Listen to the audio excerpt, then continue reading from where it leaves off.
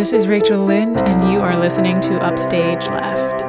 In this episode, I speak with William Carden, also known as Billy, who has served as the artistic director at the Ensemble Studio Theater since 2007. He is a director and actor who also served as the AD at the HB Playwrights Foundation and Theater for over a decade.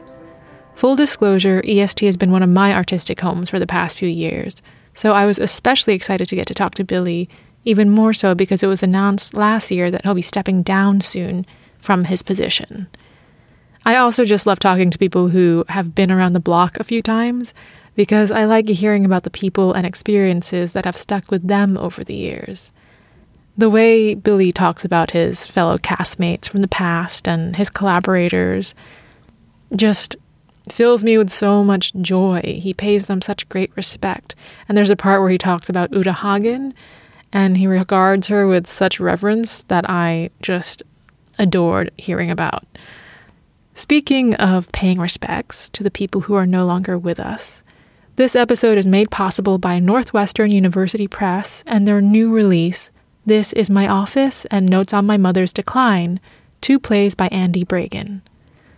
The plays read like a pair of elegies, both about parents, one about a father and one about a mother. Each play is a portrait of a life by way of the narrator named Andy in the case of This Is My Office, and via the character of the son in Notes on My Mother's Decline. Tender is the word that comes to mind after reading each of these plays. Tender and intimate, really beautiful. If you're looking for a solo show or a small cast play to read, definitely think about picking up this book. Listeners receive a 20% discount on this book or any other title in the collection with the promo code POD20, POD20. This offer is available at newpress.northwestern.edu. Thank you so much for tuning in, as always.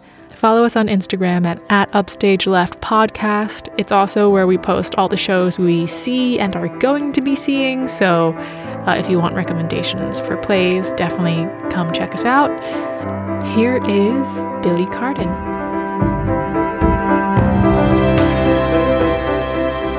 How is everything going, Billy? Everything's, I think everything's going well. This has just been such a period of life to live through, and live through when you're running a theater. Yeah. It's, I'm just, I'm glad we're finally starting to return to being in rooms together, which I've had the opportunity to do a few times recently. And the difference is so amazing. Mm. Yesterday I met with Graham and Alfredo Narciso and Bobby Moreno, because Bobby was going to read us this piece he'd written about his dad who died recently. Oh, wow. But the fact that we were all able to sit together, and we were in the theater at EST, and sit together and talk, and then Bobby read this thing and we talked to him about it. And, as we were talking, I suddenly realized we would never have these conversations on Zoom. Mm. They were just what happens when you're just aware of the other person. You're not aware that you're speaking now, and you have to wait for the other person to speak, or, and you start to share and connect in a different way. So it just reminded me how great that is and how unique. And it's what theater is really about. Yeah. Yeah. And you just finished directing a play at Rutgers last week. It Yeah, went I did. up last week. What play was it? It was a play called In a Word by Lauren Yee.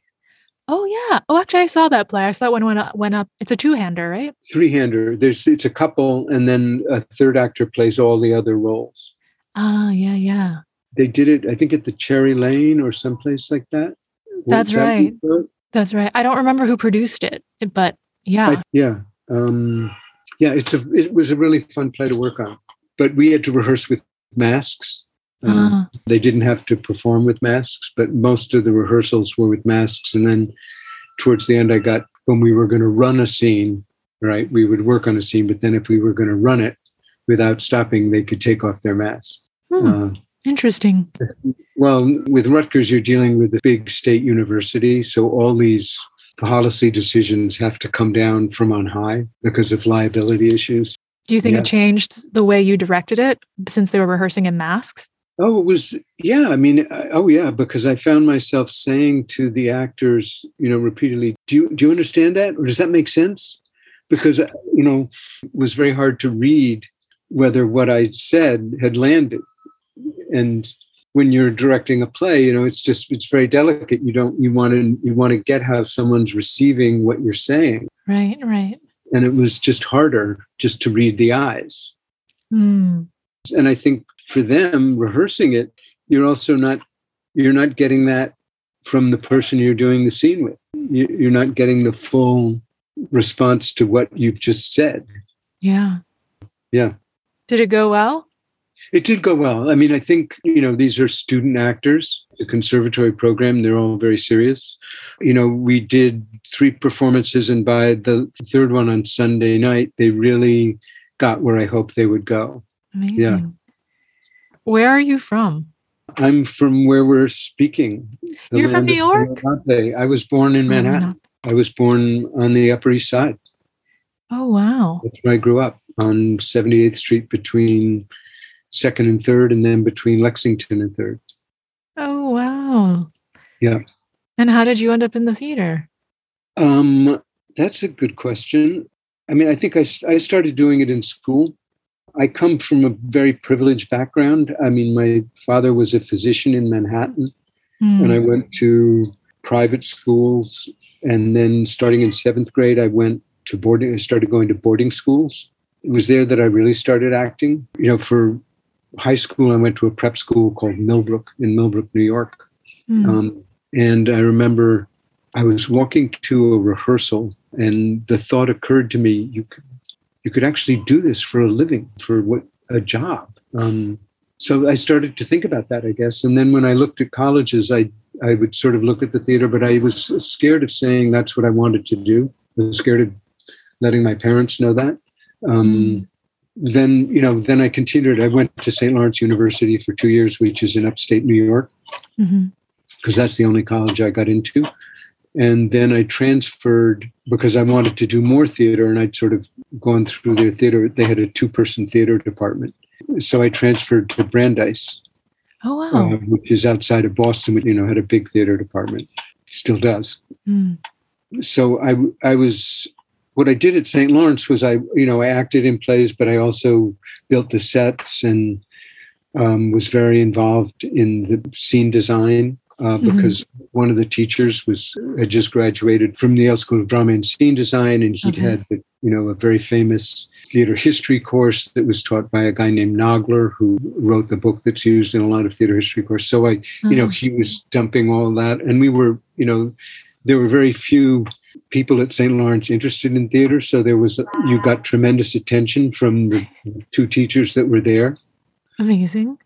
Yeah. The other one was a woman named Margaret Holmes, who had danced with Martha Graham for many, many years until she got too old. She ran the theater department. She directed the plays. She directed them right out of the Sam French editions, which used to have the blocking in them and the ground plan. So she would just follow that. But what I didn't know was one of the students there who knew her said, nobody's interested, but she could teach movement because she danced with Martha Graham. So like 3 of us went to her and said, we're really interested in a movement class. And she said, you are? And we said, yeah. She said, well, let's do it. We'll have to meet every day because there'll be no homework. So we showed up. This was we're talking, I'm 74 years old. So we're talking 1967, 68. Okay. And, no one wore leotards or anything like that. So she took us into this the costume shop and put us in leotards, and then took us into this studio and started to do things with her body that we could not do with ours. And it was really rigorous and kind of amazing. Wow. So I kind of got a unique education there. But then went to Brandeis, and I was actually a directing major at Brandeis, but Wow. I did a lot of acting, but I was sort of scared of taking the acting classes. They are scary, understandably so. And then I left Brandeis. I never graduated. I left partway through my senior year, in part because I think I sort of had a nervous breakdown. I mean, there were a lot of questions I had left unanswered. And also they said I was going to have to stay longer because there were credits that I'd gotten at St. Lawrence that they weren't going to honor. So they didn't match the Brandeis credits. So I left. But then I started working in Cambridge and Boston. And I worked with a company that was forming then called the Cambridge La Mama, which was a branch of the La Mama company in New York that, Ellen Stewart had started. And a friend also who had become head of the theater department, a very small teachers college that teaches early education called Wheelock, hired me to act in plays there and also direct plays there. So I started doing that. So you began directing and acting kind of all at once. Yeah. Or at the same time. At the same time. But then I came, and then from La Mama, we actually did a production in Cambridge that we brought down to New York and performed in New York at the La Mama in New York. And from that, I decided I wanted to stay in New York, and I decided to study acting, and I studied with Wynn Hanman as an acting teacher for like 3 years. So that's really where I started seriously pursuing acting. And that was New York in the 70s? That was New York in like 1970, 71, 72, 73. Were you seeing a lot of theater? What was the scene like? The scene was kind of amazing because, one, there was much more informal theater. But I think in part because real estate was still inexpensive, so you could just get a space and do something in it. One of the first play I actually did in New York was done at the Manhattan Theater Club, which was just starting. Lynn Meadow had just graduated from Yale. She was starting this theater on the Upper East Side. It started on East, I think it was 73rd Street, in an old Ukrainian hall or something. It was an old building that had big rooms in it. And we did a Polish play by a Polish playwright named Witold Gombrowicz, who's very well known in Eastern Europe and actually in dramatic literature, but it had never been done in this country. And that was the first play I did, and I think I got into it because a very good friend of mine at that, and still was an actor named Stephen Mendillo, who had graduated from Yale, and I knew Steve when he was at Yale, and he kind of recommended me to them, and so I auditioned for, and it was co-directed by Tom Bullard and David Shukoff. Tom Bullard then went on to become head of the directing program at Brooklyn College for many years, and David Shukoff still works for the Manhattan Theater Club in the education department, I think. And they'd both come out of Yale, and they co-directed.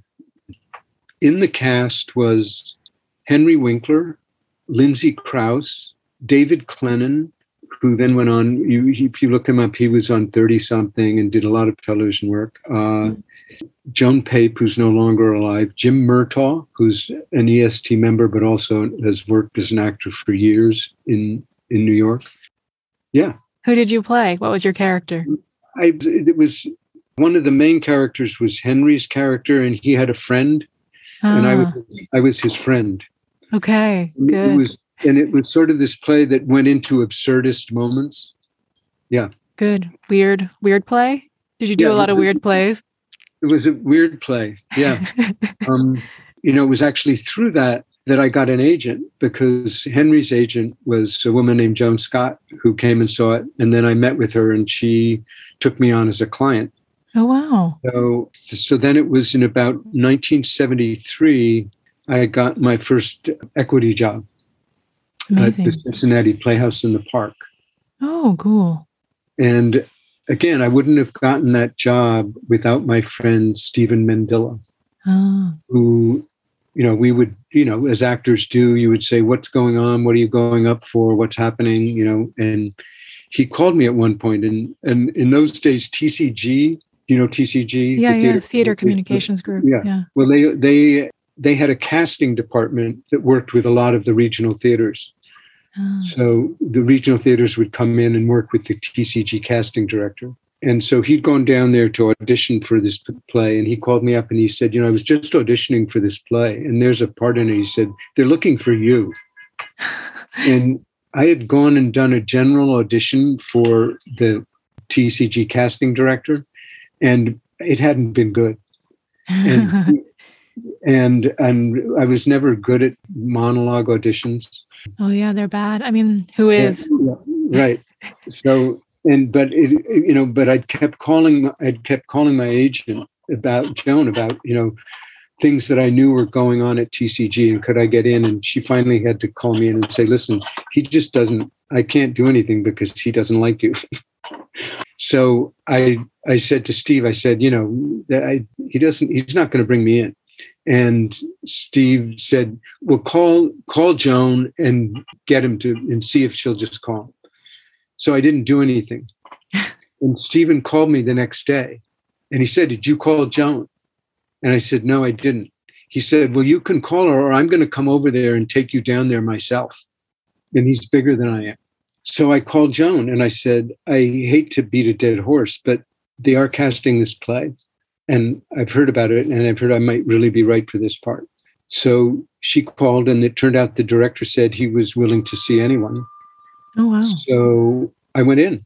The director was a man named Kent Paul, who recently died at the age of 80, who I stayed in touch with for the rest of his life. But he gave me my first, and it was a play called A Memory of Two Mondays by Arthur Miller, about his experience working in an auto parts warehouse during the Depression before he went to college. And that's the role I played. I played the young Arthur Miller.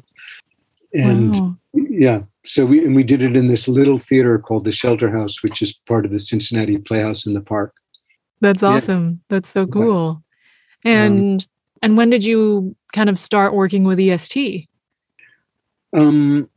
I started working with EST, I guess, around 1978. Yeah, but I came back, after Cincinnati and the Park. I guess the big thing that happened to me was I started to work on a play called Short Eyes. Short Eyes was a play by Miguel Pinheiro. And it's interesting that so few people have heard of Miguel these days.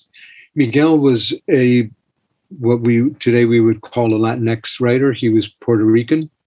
His family had emigrated from Puerto Rico.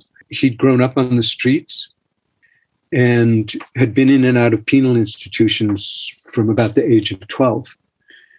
When he was in Sing Sing, in Ossining, New York, the prison, he started writing poetry and plays, and he got attention because Mel Gusso, who was the critic for the New York Times, had gone up to see these prison performances, and he wrote about what Miguel was writing.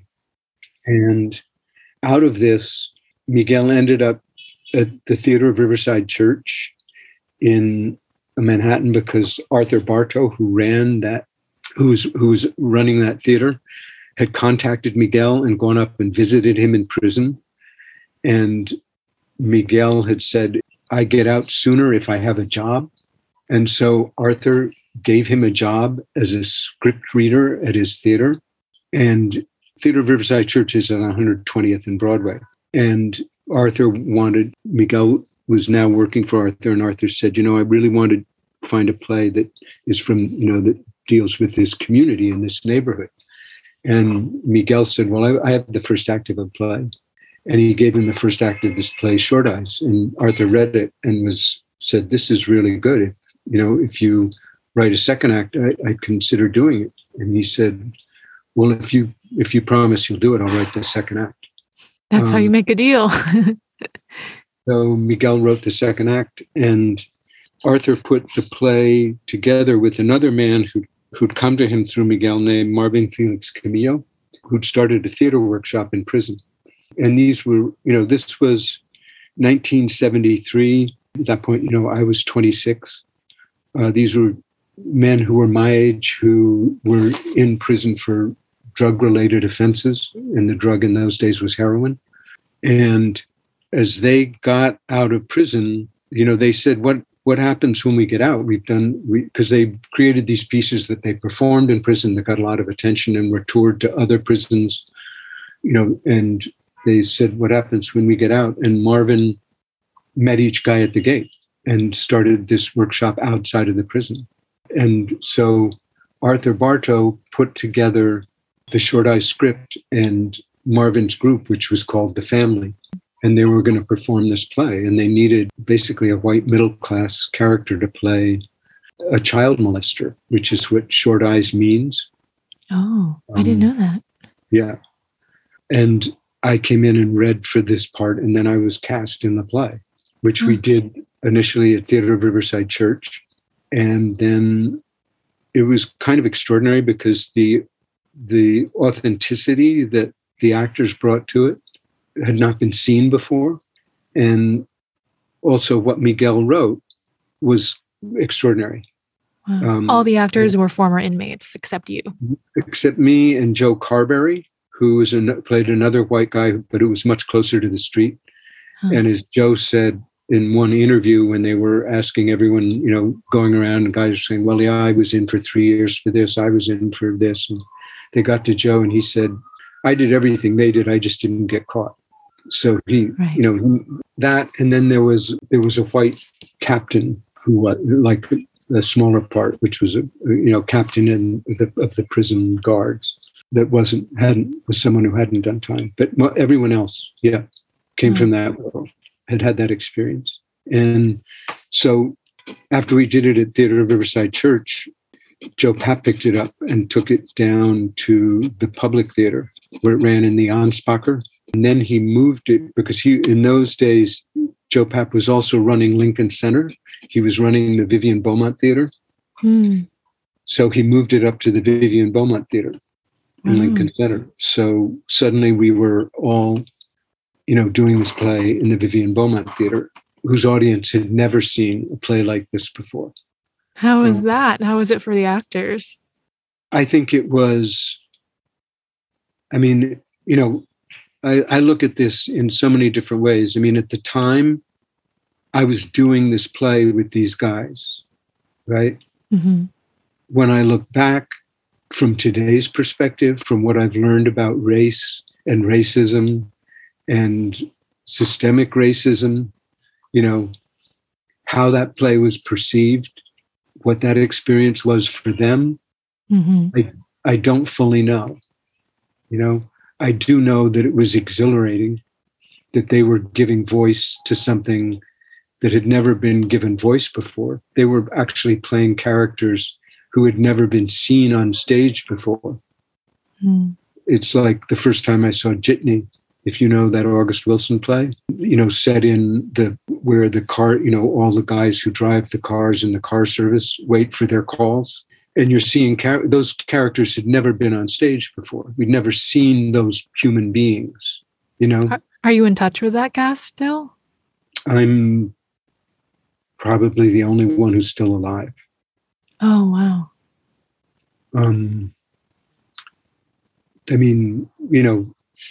That's why I think it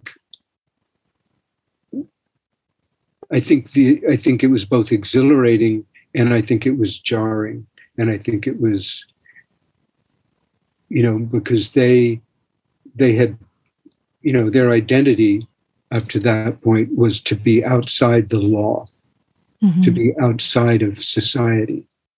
They lived in the street world. That's what they knew.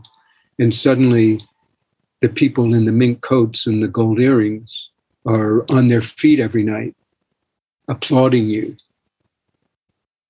But you're still going back to the street. That's the world. That's home.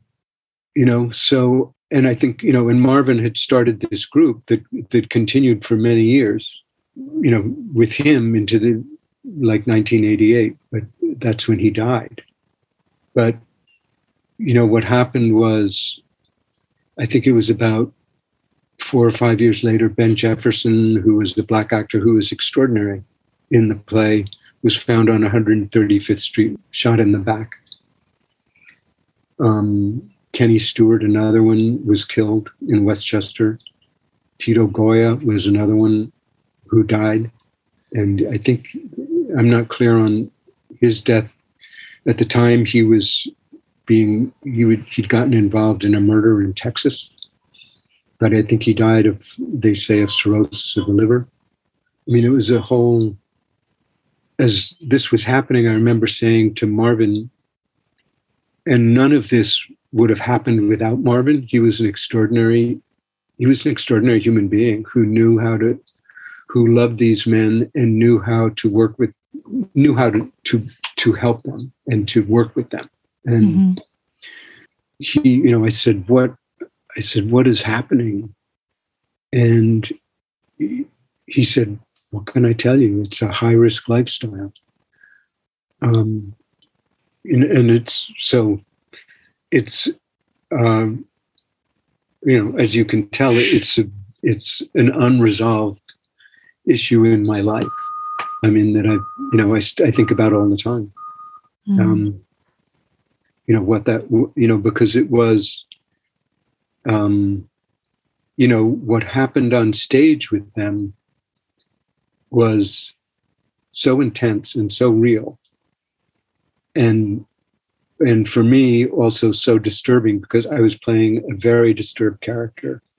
And in prison, basically, those people are killed in prison.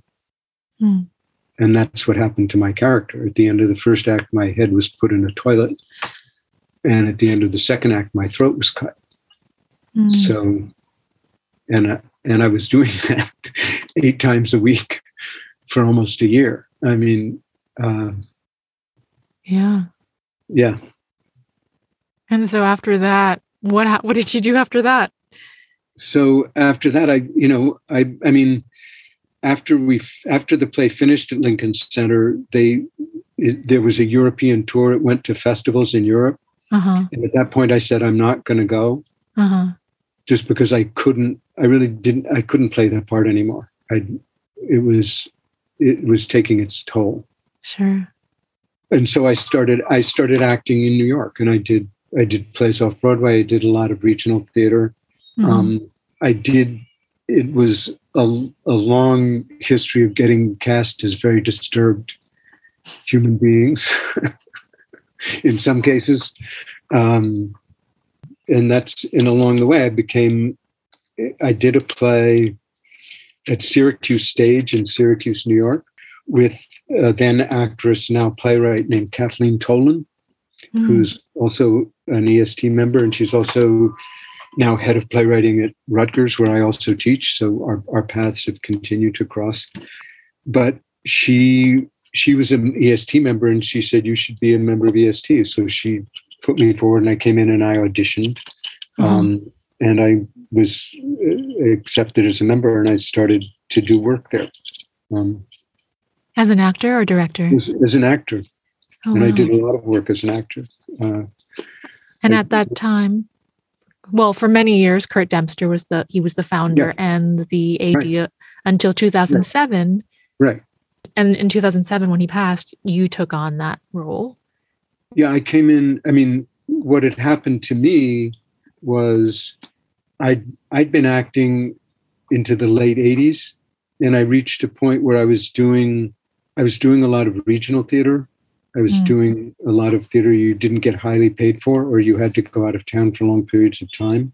In 1986, I got married to a director I'd met at the Ensemble Studio Theater, Pamela Berlin. And then in 1987, I had a daughter who's now a member of the Ensemble Studio Theater, Molly Carden. And I needed to make more money. And I'd also reached a point, it's interesting, where in part because I always looked really young. when I was 30 years old, I played a character who aged in the course. It was a TV series on Channel 13, but he aged from 16 into his 20s. But I actually was playing a 16-year-old when I was 30. Nice. And it was believable. I could look that young. So I played a lot of angry sons in family plays because I had that experience in life. But I reached a point where I just couldn't do that anymore. And I remember reading this play that I was supposed to be yelling at my father.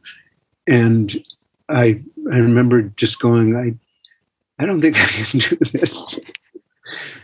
Because as a 30-something-year-old, you're like, I'm done yelling at my dad.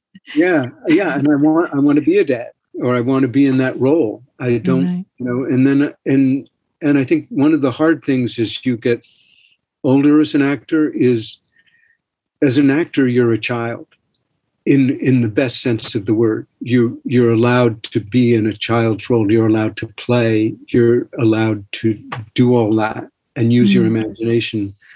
But you're very dependent on everyone else. They have to give you the job. You're constantly in that position. You're not in charge. Right. They dress you. They right. feed you when you're good, maybe. Yeah. You know what I'm saying? Yeah, totally. And when you're in it, that's wonderful. When you're not in it, you're waiting for it. You're in that role and you're very needy. And I also felt, I felt that people weren't working the way I like to work, or that I thought we should work. I would do readings of plays that wouldn't get done, and I would go, why aren't these plays getting done? And I started to want to direct, and that's how I started directing. There were a couple of playwrights. The first one was a guy named Don Ponturo, who had a play, and I read it, and I said, I would work with you on this. And he said, yeah. So we did a workshop of it at EST. That's how I started directing. And then one of the plays I did at EST that I acted in was a play called Dennis by James Ryan, which was a really interesting play that I did with Peter Friedman, if you know Peter. Yeah. And we sort of were the two leads in this play. But then Jim had other plays, and I remember doing a reading of the play of his as an actor, and that didn't go well. And I said, this didn't work because it wasn't directed right. Would you let me direct it? So, and I started working with him on the play. So that's how I started also directing. And at the same time, in order to make money, through different connections, I met a man named Ben Schachtman, who had founded and run the Pittsburgh Public Theater. But he had moved on to starting his own corporate communications business. He trained me and hired me to do what he did. So I started coaching people in corporations. On how to communicate. On how to do presentations. Yeah. Oh, wow. And it was interesting because what people don't know is that whole actor part of my life, I was a very quiet person. I spoke rarely. I was a quiet, And you only yelled at your dad. I only yelled at my dad. And through this, I started, it was so odd that I ended up talking to other people about how to present and communicate, but it actually was an extension of acting. It was totally you are moving an audience to do something. Right. What is your action? What are you trying to do? How can you do that? Who are they? How are you going to reach them? How are you going to connect? Yeah. So I'd started doing that work, which actually was hugely liberating because I realized I could make money. Yes. I didn't have to be all I'd really been up to that point for those 20 years or almost 20 years was an actor. That's all I'd done. And I didn't think I could do anything else. But then I didn't realize how much acting teaches you. I had, the people I were working with couldn't concentrate on something for more than 6 minutes. Your fellow actors or the communication? No, the people I was working with in corporations. Uh-huh. It was very hard for them to take a piece, if they were doing a 40-minute presentation, really work on that presentation. What I realized was, as an actor, you're trained to work 8 hours a day, 6 days a week, for 4 weeks on the same 2 hours of material. That's what you're doing, and you're going into it. And also, the ability to watch someone and concentrate on what they're doing and give them feedback is something acting trains you to do. Right. That I didn't realize that. I didn't realize that's what I'd been doing. But so that was hugely helpful, because it just gave me a perspective that I needed at that point in my life. I mean, I was 39 when I got married. I was 40 when I had a child. Right. Yeah. Yeah. I'm running out of time and I have so many questions I want to ask you. Okay. So I'm just going to do an inelegant transition here. So you're at EST. Was the path to AD kind of something that you had been eyeing, had been planning on? How did it come into your lap? It came into my lap because in 1994, I had met, way back in the day, I also studied with Uta Hagen. Yes, I read that. And, she had been married to Herbert Berghoff, who ran the HP Playwrights Foundation, where they did plays next to the studio. And he died in 1990. In 1992, they brought the theater back by doing excerpts of work that he directed people in. And I went to see, with my friend Peter Weller, Uta perform in an act of this play called Charlotta, which was my least favorite kind of play, historical monodrama. She, it's good as mistress, waiting for the letter to arrive, listening for the coach and talking to you. And I sat in that theater. It was one of the most extraordinary things I'd ever seen. Wow. She was so alive on stage, you were afraid she would catch you not looking. And so I went out with her afterwards and I talked, and I was starting to direct, and I just talked about what I thought she could do with the theater. Another guy was running it at that point.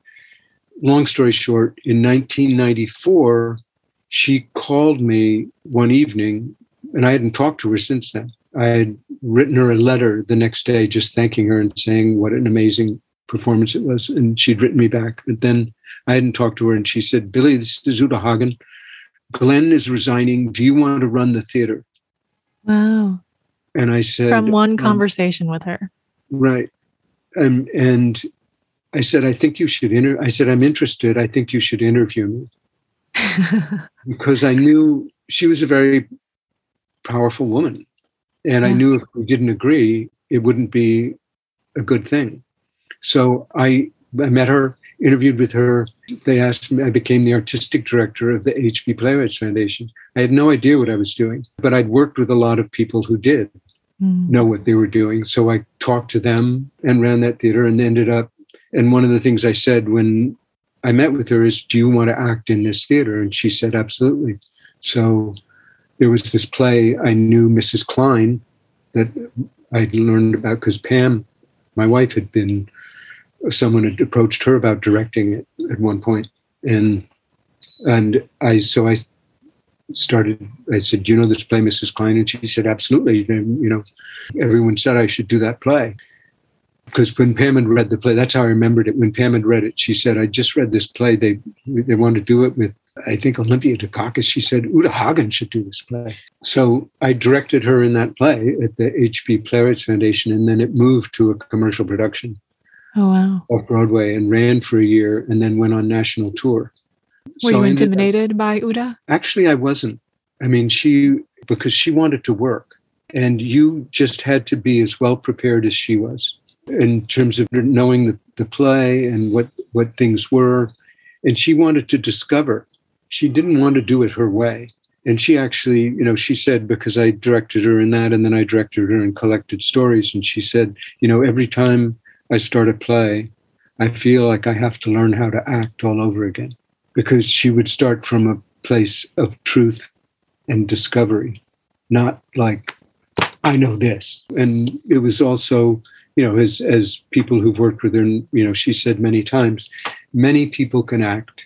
It's very hard to be a human being on stage. That's what she was pursuing. And when she did it, it was absolutely extraordinary. She loved to rehearse. She loved the process of rehearsing. She loved long runs. She loved doing a play again and again and again. And she never said a line exactly the same way twice. It was always off of the moment. It was off, what's happening here? Mm. Her capacity for that was extraordinary, and her understanding of acting was profound. And she would try anything.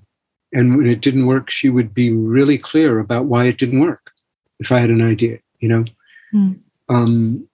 she could have fits and be demanding and get really upset and all of those things. But at the heart of it was someone who just had a love of acting. That's the thing I remember most when, after I saw that performance she did of Goethe's Mistress, and we were walking up the street. I remember I said, Uta, I studied with you, but you should be acting because what you're doing on stage is so beyond what we know of you as a teacher. And she looked at me and she said, I love to act. And at that point she was 74 years old. And she hadn't done a play in 10 years. And she eventually, when the play opened at the Lortel, she wrote me a note and said, you've given me something I never thought I would have again. Wow. And then after that, she went into a depression and said, she just wanted to act again, which is how I then found Donald Margulies' play, Collected Stories. And we basically followed the same thing at that. We did it at HB. And, when we did plays at HB, we rehearsed them for 8 weeks. That was the difference. And so that followed the same thing. It moved to the Lortel, and then we actually did it at the Stratford Festival in Canada. So when Kurt Dempster died, under very tragic circumstances, right, and very sudden, I had left. Uta had died in 2003, and I'd left HB. And so they asked me to come in on an interim basis because the theater was just falling apart. And there was tremendous strife within the theater itself between the membership and the board and all of that. So that's how I came in. But I'd had 10 years of running the HB Playwrights Foundation, which I ran, I think, for actually 11 years. Yeah. Wow. So, yeah. And EST, I mean, when I think about, even just this coming season of New York theater at large, all the playwrights that are coming out with the new plays this season, like Sylvia Corey, Erica Dickerson Despenza, Lucas Nath, Will Arbery and Claire Barron have plays coming out next year. All of these people have touched EST in some way. Why or how do you think this happens? Is it the chicken and the egg thing? Is it that EST is good at selecting the up and coming talent, or is it that somehow EST facilitates their careers in some way, or is it just coincidence? What are your thoughts? I think it's very intentional. EST is the entry level. I mean, I think its greatest strength, and this is hard because there's this lifetime membership of artists that are also part of it. But where it's been most successful is it's where people get their first production. It's where they get their first chance, either as actors, directors, or playwrights. And it's always encouraged that, and it's always taken that risk. The reason Sylvia's play is being done at Playwrights Horizons is because she had a play successfully done at the Ensemble Studio Theater. Lucas Nath's first off-Broadway production was at the Ensemble Studio Theater, Isaac's Eye. I saw that. Yeah. Well, that's why, and it's that in combination with the Youngblood program, because Youngblood is a unique program for playwrights, with the idea that once you're in the program, you're in it until you reach the age of 31. Mm-hmm. And so that gives unique support to people like, yes, Claire, like Leah Nanico Winkler, the list just goes on and on Yeah. of those playwrights. But it's because that's who the theater is really investing in. And for actors, it's, Steve Boyer just came of age at the Ensemble Studio Theater. Will Harper came of age at the Ensemble Studio Theater. Moritz von Stulpnagel was the same. Other examples are like Colette Robert right now, whose career is taking off. Has directed more Youngblood pieces than I think anyone.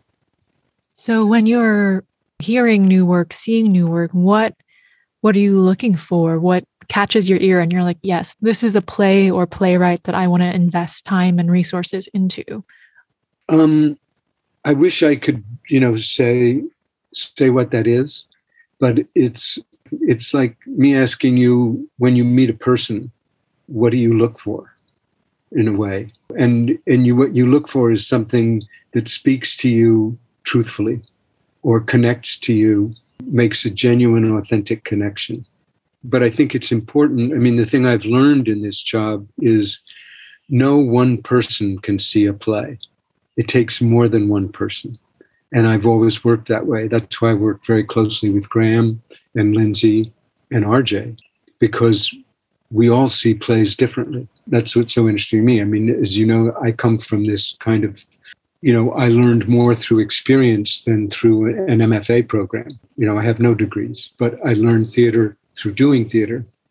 But it was through acting, directing, and that's my lens, right? Mm-hmm. Graham has a playwriting lens. Mm-hmm. That's his lens. Lindsay has an MFA in directing and dramaturgy. That's her lens. She is structurally sees things that I don't see. RJ is a director. He has his lens. So it's listening. It's also listening to other people respond to the play. Right. And my experience at AST in the productions we've done, and I feel good about every one, but I don't look at it and go, that was my choice. It wasn't. It was through conversations and listening and then working on the play and seeing where the play goes that I feel like we all arrived at that decision. Right. I don't think there's any kind of genius who just picks plays because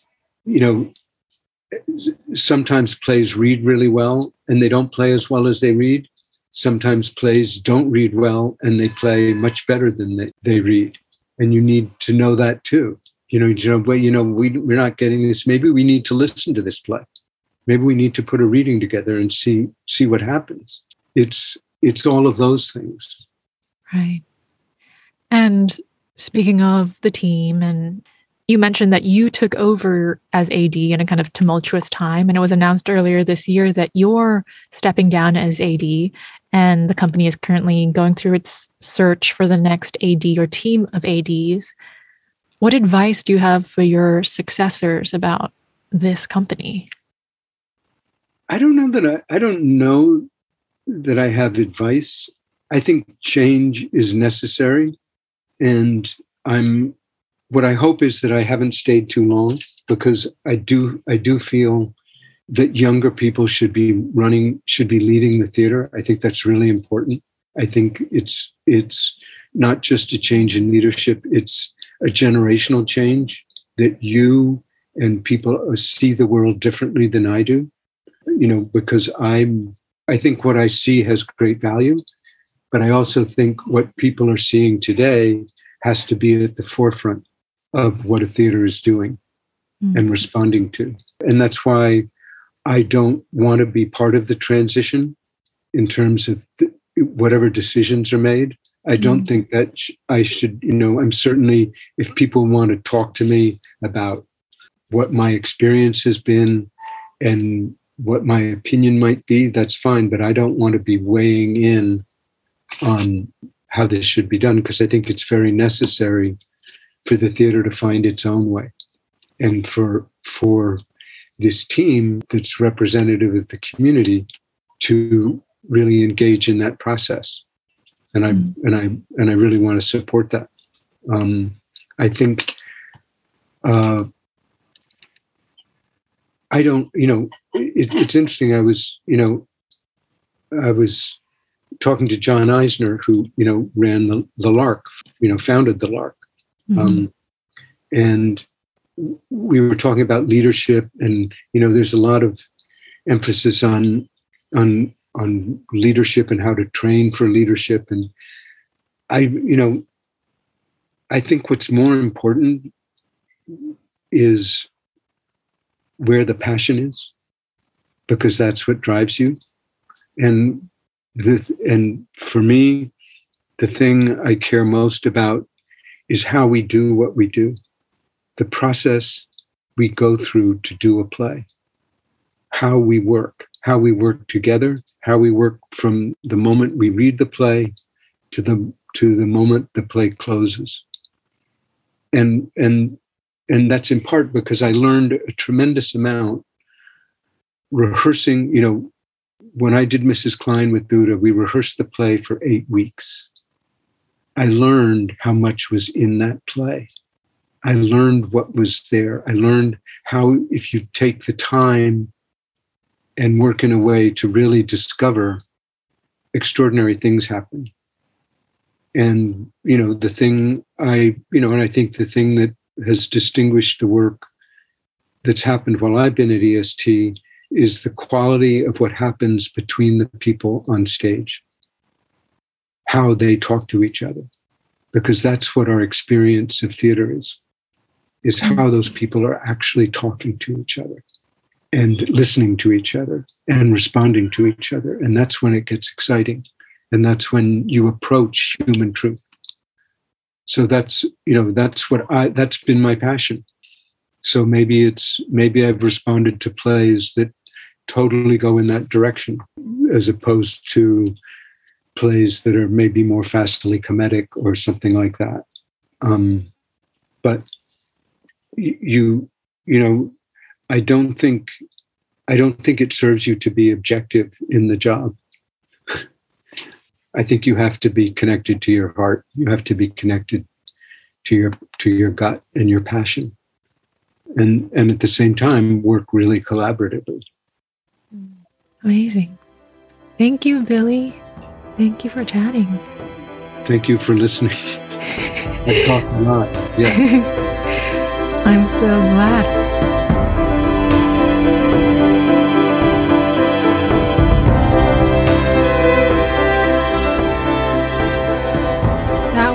Billy Carden. Thanks so much for listening. I hope you enjoyed the episode. And thank you again to our sponsor, Northwestern University Press. If you have something you want us to give a shout out to on the show, please feel free to reach out. We've been hearing from lots of you, so thank you so much for all your kind words. Until next time, have a great day.